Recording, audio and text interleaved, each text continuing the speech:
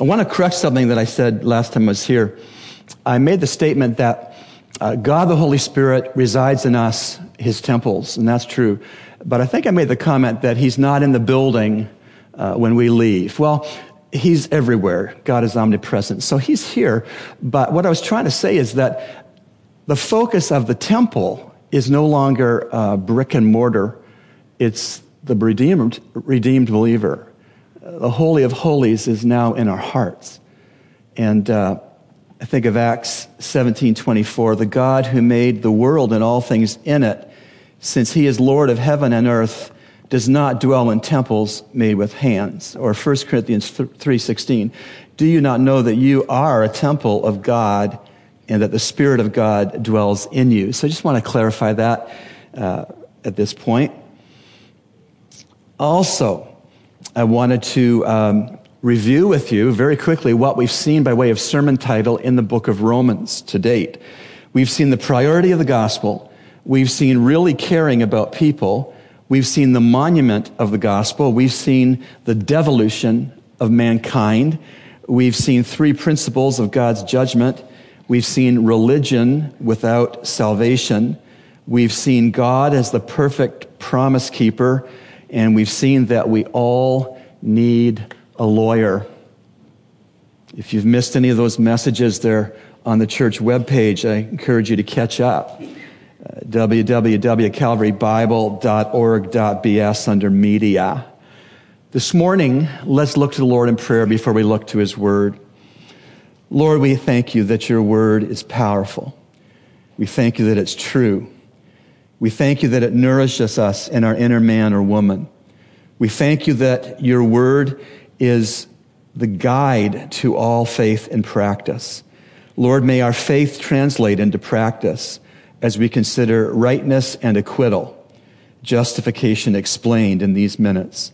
We pray this in Jesus Christ, the head of the church's name, and God's people said, amen.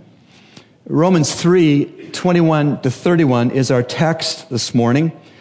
If you crack it like an egg, two parts come out of this passage. Part 1 is righteousness, verses 21-23, and part 2 is justification, verses 24-31.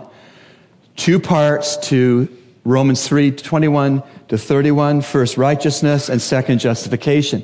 So let's get right after it. Let's look at righteousness, verses 21-23. Let your eye go down to verse 21, please. But now, apart from the law, the righteousness of God has been manifested, being witnessed by the law and through the prophets. Can you hear, as it were, the Apostle Paul's sigh of relief as he penned verse 21? The but that begins verse 21 is the beginning of something different to what we've seen previous to verse 21 in Romans. The but is so very sweet. You could make the case, by the way, that the word but, the contrastive word but, the connecting word but in the Old and the New Testament is one of the most significant words in all of the Bible. And here it is the case as well. Verse 21 again, but now, apart from the law, the righteousness of God has been manifested, being witnessed by the law and the prophets. This verse, family, is the great turning point of the whole book of Romans. This verse is the flip from righteousness needed to righteousness provided. This verse is the turn from condemnation to justification. This verse is the switch from guilt to acquittal. This verse is the welcome movement from darkness to dawn. Oh yes, 3:21 is the pivot point of the whole epistle to the Romans. Verse 21 is the swing from hell to heaven. It's the page turn from condemnation to justification. Oh yes, verse 21 is a super significant verse again. But now, apart from the law, the righteousness of God has been manifested, being witnessed by the law and the prophets. What a great verse of Scripture to memorize.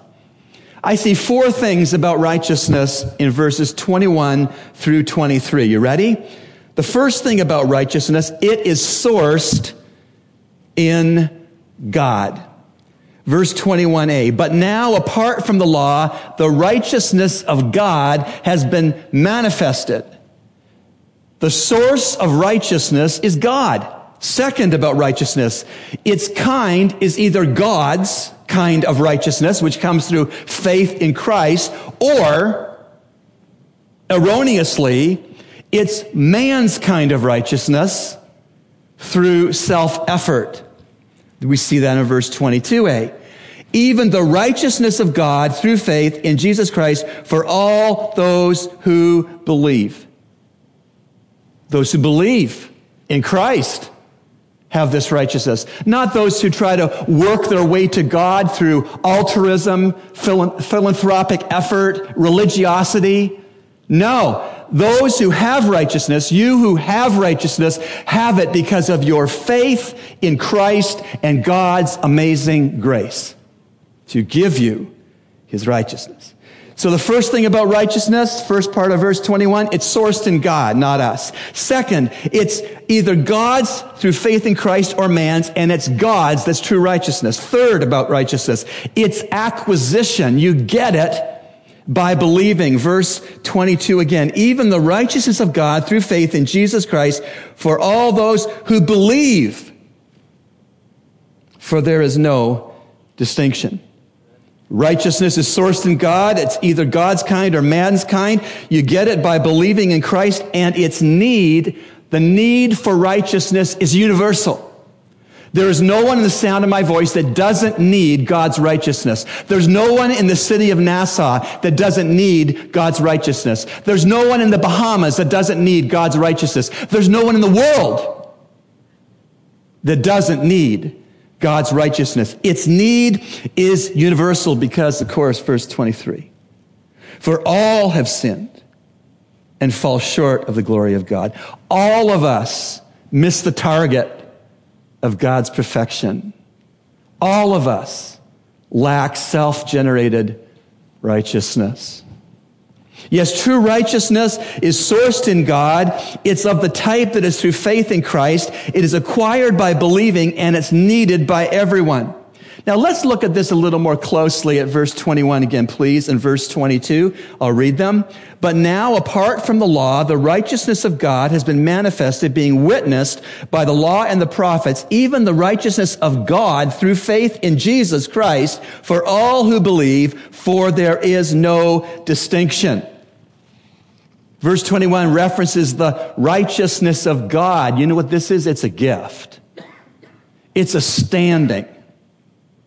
And it's given to those people believing in Christ by a very, very gracious God.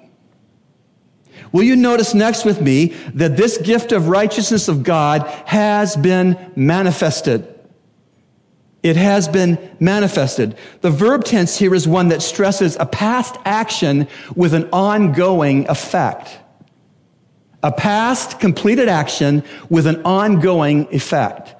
On August 6, 1983, Beth Wisenhunt married Robert Elliott in Waterford, Michigan. Beth's father officiated the ceremony.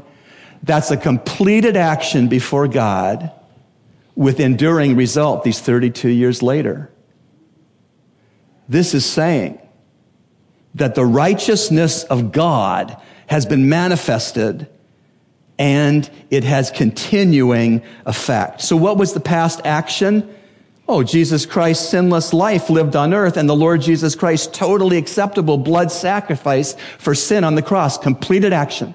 Nothing can be added to what Jesus did on the cross. Nothing needs to be added to what Jesus has done on the cross. And what is the ongoing effect of the completed cross work of Christ? That God constantly offers a full salvation for all who will put their faith in Christ alone.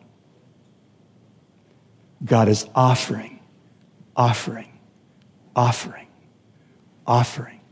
salvation perpetually for those who receive the gift of righteousness through faith in Christ. Have you received the gift of righteousness? God is offering this morning.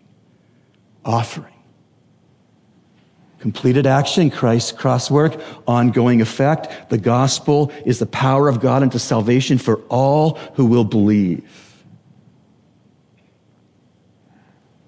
Stop trusting yourself if that's who you're trusting.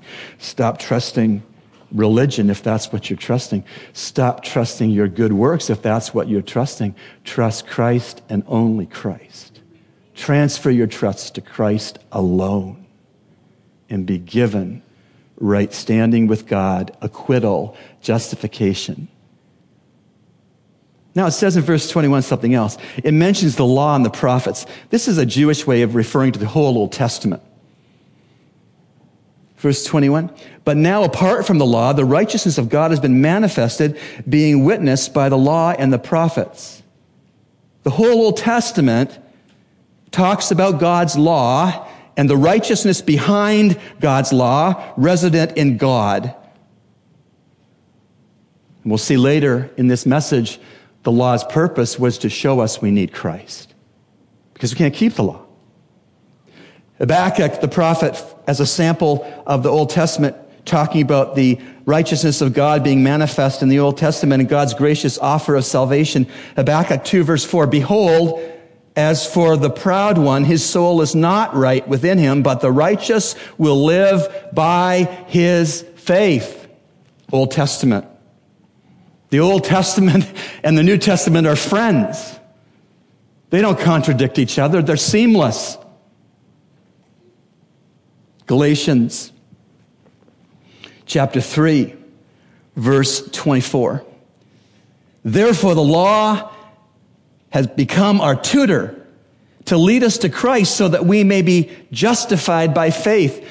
Some of you who have little children going to school now or soon, you'll take them by the hand and walk to the neighborhood school. You are a pedagogue. You are a tutor. You are a guardian. You are taking them to the lessons they need to learn at school. The law does that. It takes me and you by the hand and walks us to Christ, to show us we can't perform to earn right standing with God. So I want to read verses 21 and 22 once more. But now, apart from the law, the righteousness of God has been manifested, being witnessed by the law and the prophets, even the righteousness of God through faith in Jesus Christ for all who believe, for there is no distinction. Believing does not equal respecting. There are a lot of people who respect Jesus who have never believed on him for salvation. Believing does not equal respecting. There's a difference between believing and respecting. I can respect your knowledge of your big dog that is baring his teeth and growling at me, but I doubt very much if I will believe you when you say he won't bite.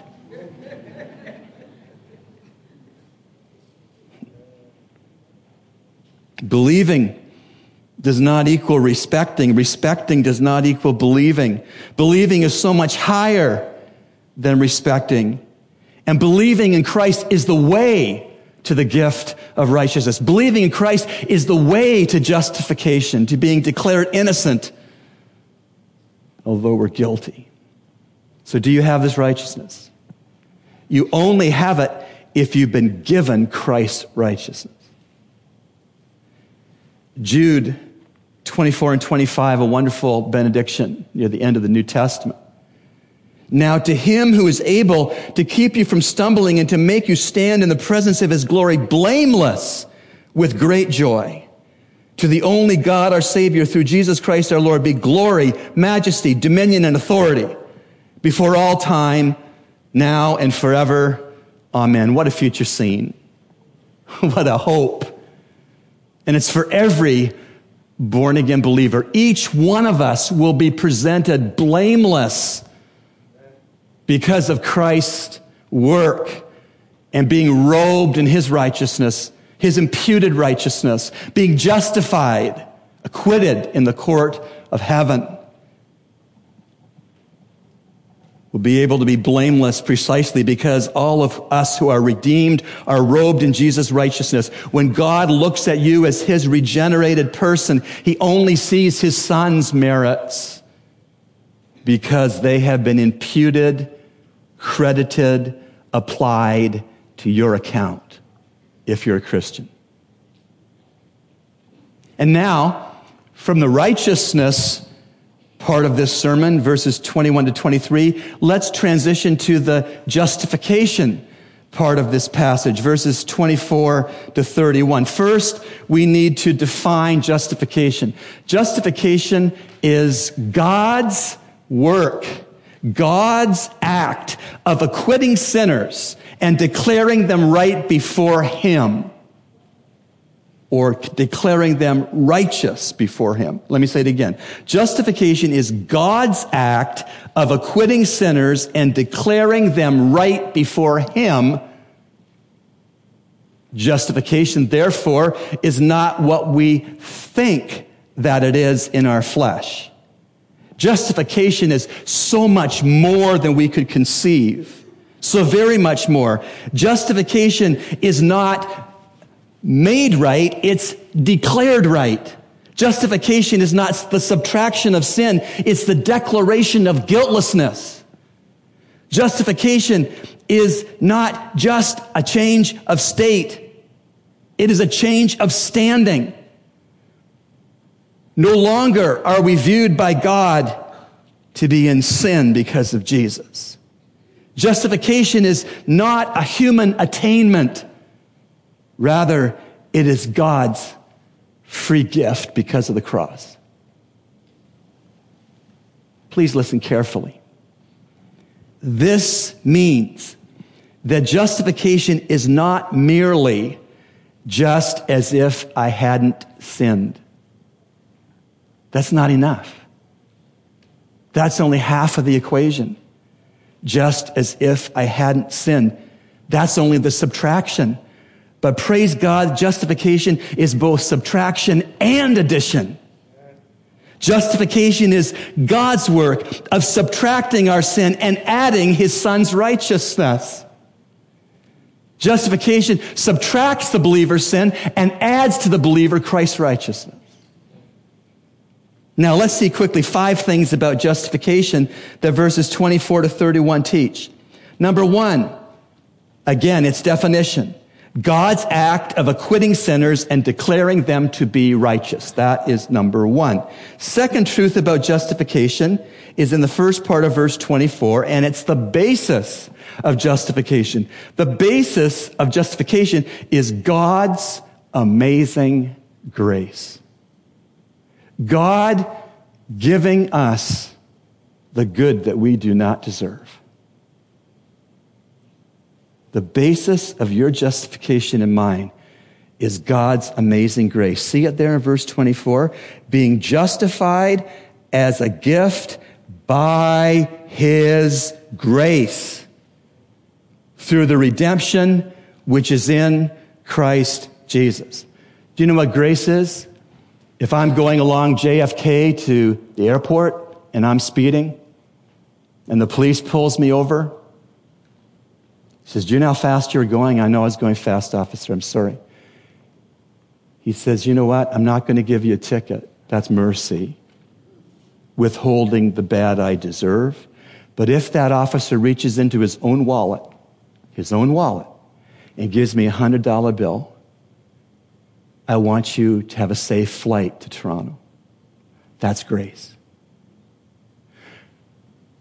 Giving me the good I don't deserve. That we would be justified as born-again Christians is pure grace. Being given the good, forgiveness of our sins, a home in heaven one day, being given the good that we do not deserve.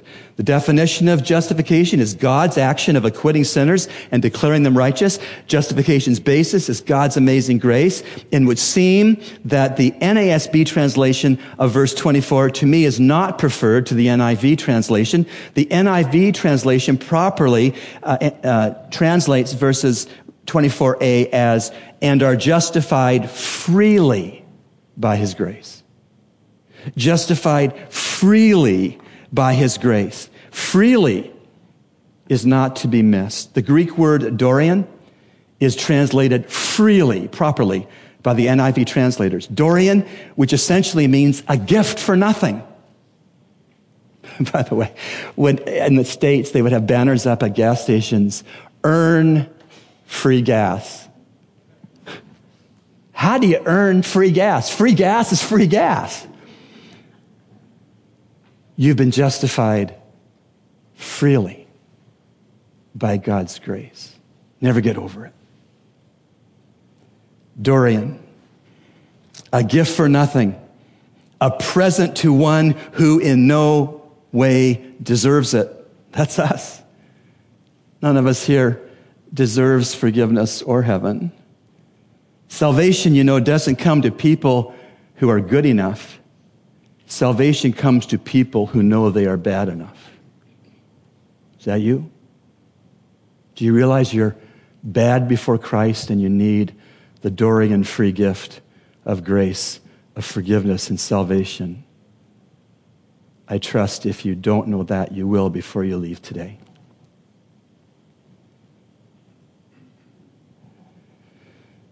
Another fact to face, not only do none of us deserve justification, but none of us can earn or work towards salvation by keeping God's law. Galatians 2:21, listen.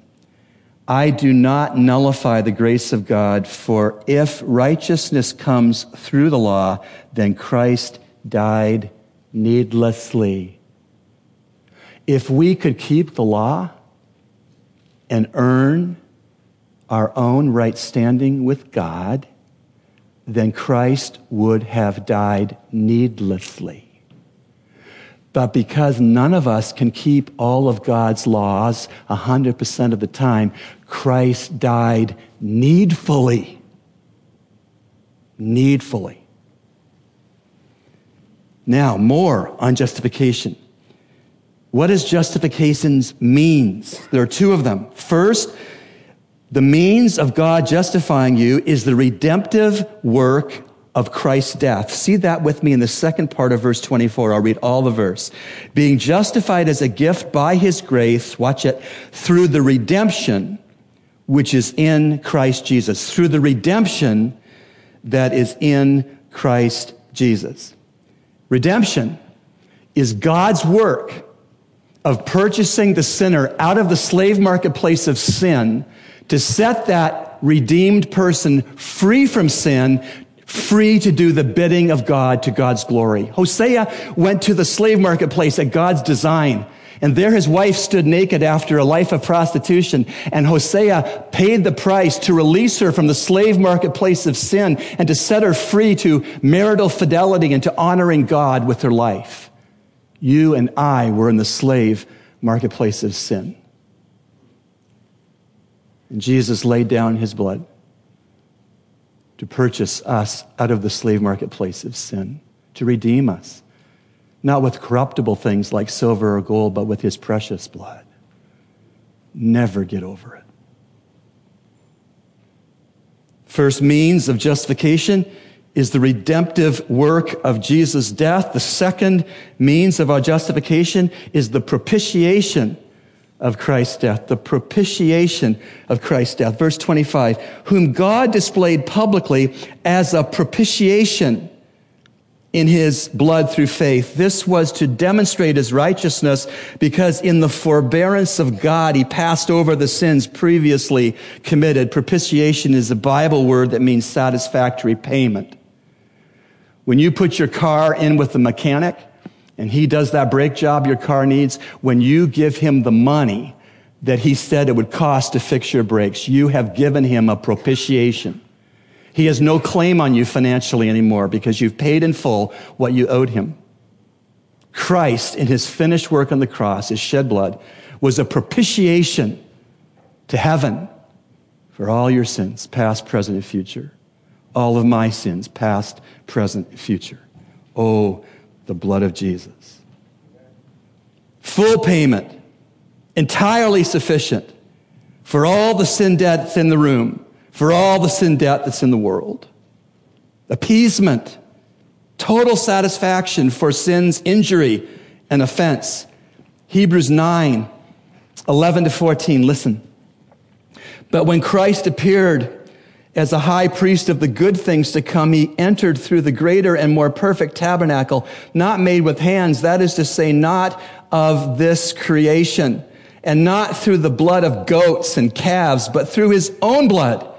He entered the holy place once for all, having obtained eternal redemption.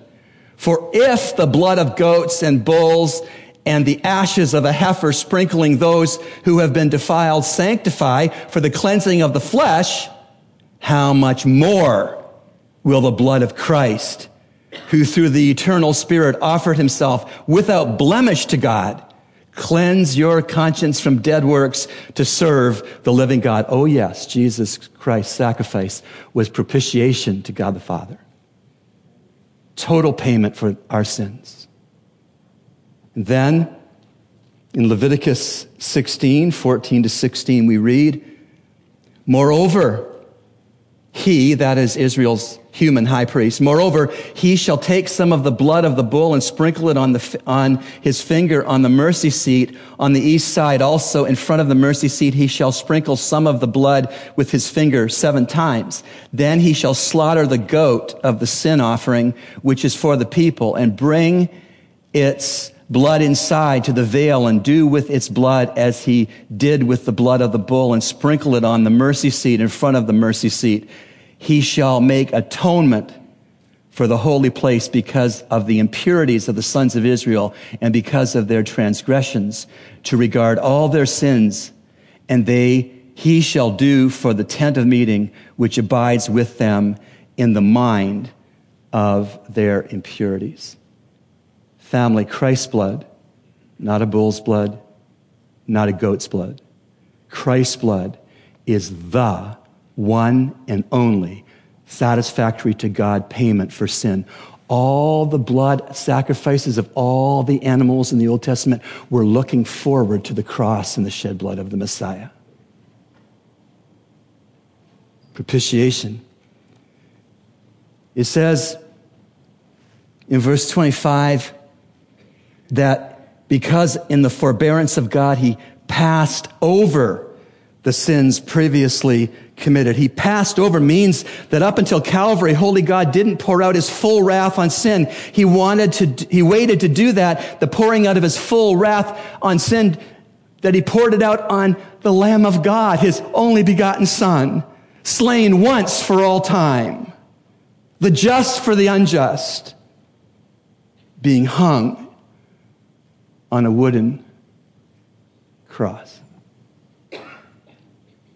But because holy God's full wrath against all of human sin for all time was meted out, given out, poured out onto Jesus on the cross, all of our sins, past, present, future sins, are covered. Are you glad? They're atoned for. They're forgiven. As far as the east is from the west, so far hath he removed our transgressions from us. I ran across some believers once who didn't fully understand justification. And they felt that the words of Charles Wesley's great hymn, "And Can It Be?" needed to be changed, so they took the liberty to change the words. Specifically, they had a problem with verse 5, which was written, "Still the small inward voice I hear that whispers all my sins forgiven. Still the atoning blood is near that quenched the wrath of hostile heaven." These believers, well-meaning as they are, don't want to look at any hostility towards sin in heaven, but it's there. There is a holy hostility against sin and evil in heaven. Otherwise, God's righteousness and holiness are meaningless. Romans 4:25, if you go there with me, still on justification. He, that is Christ, who was delivered up, that is to the cross, because of our transgressions and was raised because of our justification. Jesus was delivered up because we are sinners, every one of us. If we weren't sinners, Jesus wouldn't have been delivered up at the cross. It wouldn't have been necessary. He was delivered up because of our transgressions and was raised because of our justification. If God the Father didn't see Jesus shed blood as a propitiation, entirely satisfactory payment for all sin, he never would have resurrected his Son from the dead. But he did. Proof positive that nothing can be added to what Jesus did to pay for sin, and nothing needs to be added to what Jesus did to pay for sin. This means that holy God is just and fair when he declares righteous all who place their complete trust in Christ to be their sin bearer, their substitute sacrifice. God is both just to his character and fair because your sins have been punished on Jesus. None of your sins are left unpunished. Jesus bore the punishment for your sins. God didn't wink at sin. He poured his wrath onto his Son, and the Palestinian midday sunlight went dark. The curtain in the Jews' temple was ripped from top to bottom. The graves of believers in Jerusalem shook, and they resurrected to life. That's how big a deal Christ's death on the cross is. Again, if you've never run to that sacrifice in faith, there's no hope for you until you do. Our text's last 2 points on justification are these. Justification, what is its activator? What is its activator? Its activator is faith in Jesus. Go with me to 3:26 to see that faith is the activator of justification. For the demonstration, I say, of his righteousness at the present time, that he might be just and the justifier of the one who has faith in Jesus. Faith in and of itself is worthless. Faith is only as valuable as the object upon which it rests. When I go scuba diving, if the tank is empty and I have faith in it, you can put on my tombstone, he died in faith believing in his tank. Faith is only as good as the object upon which it rests. And will you notice the only one that's a worthwhile person to rest your faith on is Jesus. The justifier of the one who has faith in Jesus. If I marked my Bible, and I do, I would underline faith in Jesus. The activator of justification is faith. Skip down to verse 28. For we maintain that a man is justified by faith. There it is again. Apart from the works of the law. Go back to chapter 1, 16 and 17, please. For I am not ashamed of the gospel, for it's the power of God to salvation to everyone who believes, to the Jew first and also the Greek. For in it, that is the gospel, the righteousness of God is revealed from faith to faith. As it is written, but the righteous man shall live by faith. Then if we were to take time to go to John 3, Jesus' great interchange with the seminary professor Nicodemus. If you looked at verses 3 to 7 of John chapter 3, you'd see Jesus Christ stress faith. You must be born again. Fifth and last in the text, justification. What are its implications? Is this just theory? Is this just a theology lecture? Is this something that you just forget about when you go through those back doors? No. What are the implications of justification?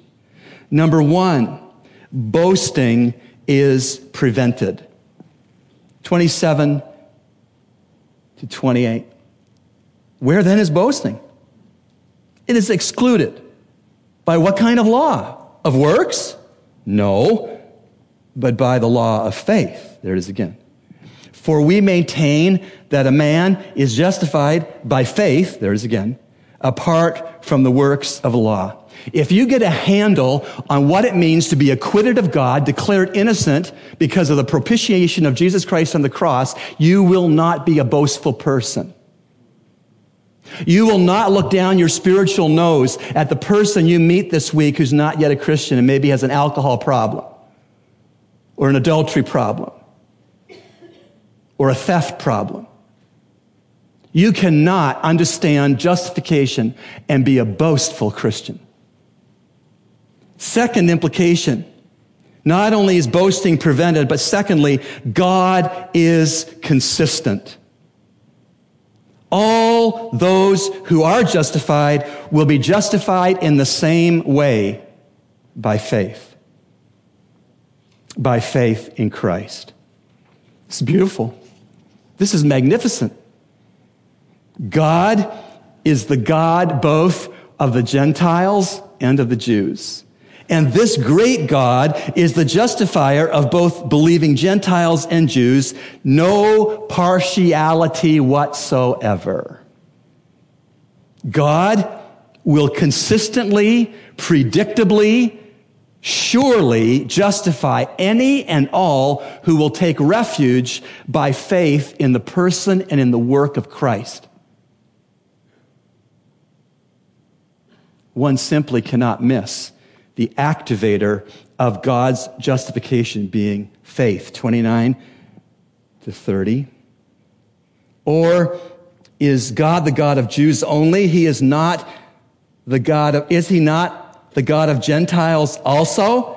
Yes, of Gentiles also. Since indeed God, who will justify the circumcised, the Jews, by faith, and the uncircumcised, that's Gentiles, through faith, is one. The last thing I want you to see as an implication of justification in the text is in verse 31, and it's this: the law is confirmed. The law is confirmed. Verse 31, please. Do we then nullify the law through faith? May it never be. The strongest negative in Greek. Me genoito. May it never be. Last time I said this could be translated, are you crazy? Do we then nullify the law through faith? May it never be.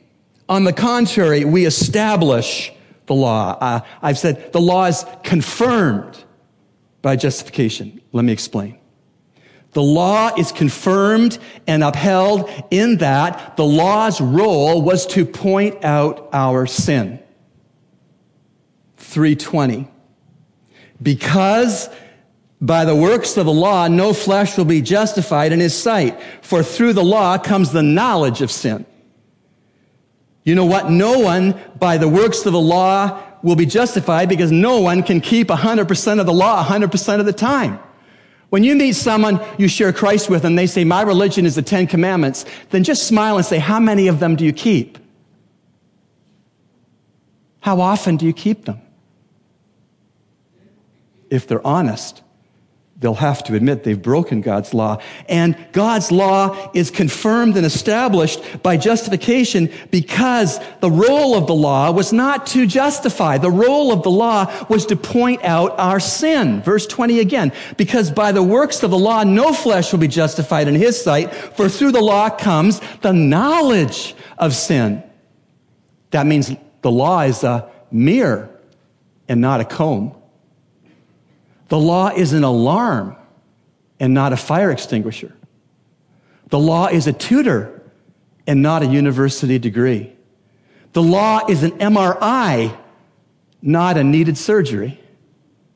The law points us to our extreme need of a Savior from sin. I want to close this message with an illustration. Could you show that video clip?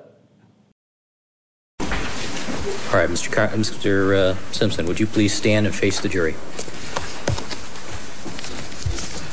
Mrs. Robertson. Superior Court of California, County of Los Angeles, in the matter of the people of the state of California versus Orenthal James Simpson, case number BA097211. We, the jury, in the above entitled action, find the defendant Orenthal James Simpson not guilty of the crime of murder in violation of Penal Code Section 187A, a felony upon Nicole Brown Simpson, a human being, as charged in count 1 of the information. Superior Court of the State of California, County of Los Angeles, in the matter of the people of the State of California versus Orenthal James Simpson. We, the jury, in the above entitled action, find the defendant Orenthal James Simpson not guilty of the crime of murder in violation of Penal Code Section 187A, a felony upon Ronald Lyle Goldman, a human being, as charged in count 2 of the information. Why would I show you that? Because in my opinion, he was guilty of killing those people. He was found to be responsible for their deaths in a civil court. But I showed you that clip because O.J. Simpson's instantaneous look of relief and amazement and thanks as he looked at that jury, which had surprisingly acquitted him of double murder, although I believe in his heart he knew he was guilty. But don't miss this.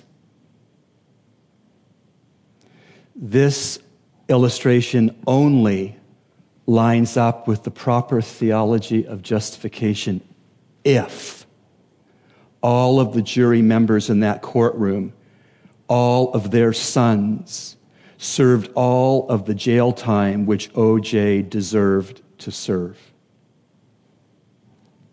Please stand with me. You who are justified, the incredible body of Christ, my brothers and sisters in the Lord, we should constantly have that same O.J. Simpson look of relief and amazement and thanks toward heaven and toward our peers. Because we're acquitted. We're justified. And we are no better than O.J. Simpson. Jesus said, if we call someone Raka, Aramaic for empty head, in our parlance, idiot. Jesus said, if we call someone an idiot, we are guilty of murdering him. That's what Jesus said. Would the justified bow in prayer with me? How grateful we are, Father, and shall be for all eternity for the turning point of 3 verse 21. That Christ's righteousness can be imputed to us as we believe in him. That we can be robed in Jesus' righteousness. That we can, as an act of your grace, be justified, acquitted, declared innocent. Father, your grace is huge. It's still operative after conversion. And salvation is a gift. Oh God, forgive us if we've hoarded that gift by not sharing the availability of that gift with others. Help us to break our holy huddle to fish for men. Thank you, Lord, for laying down your blood to purchase each of us out of the slave marketplace of sin. And thank you, Lord Jesus, that your blood spilled was a total satisfactory payment to the Father for our sins. Help us to live these truths. May they go from our heads to our hearts and then to our hands and our feet. And we ask these things that you be glorified in this company of the justified. And we pray this in our precious Lord and Savior's name. And God's people said, amen.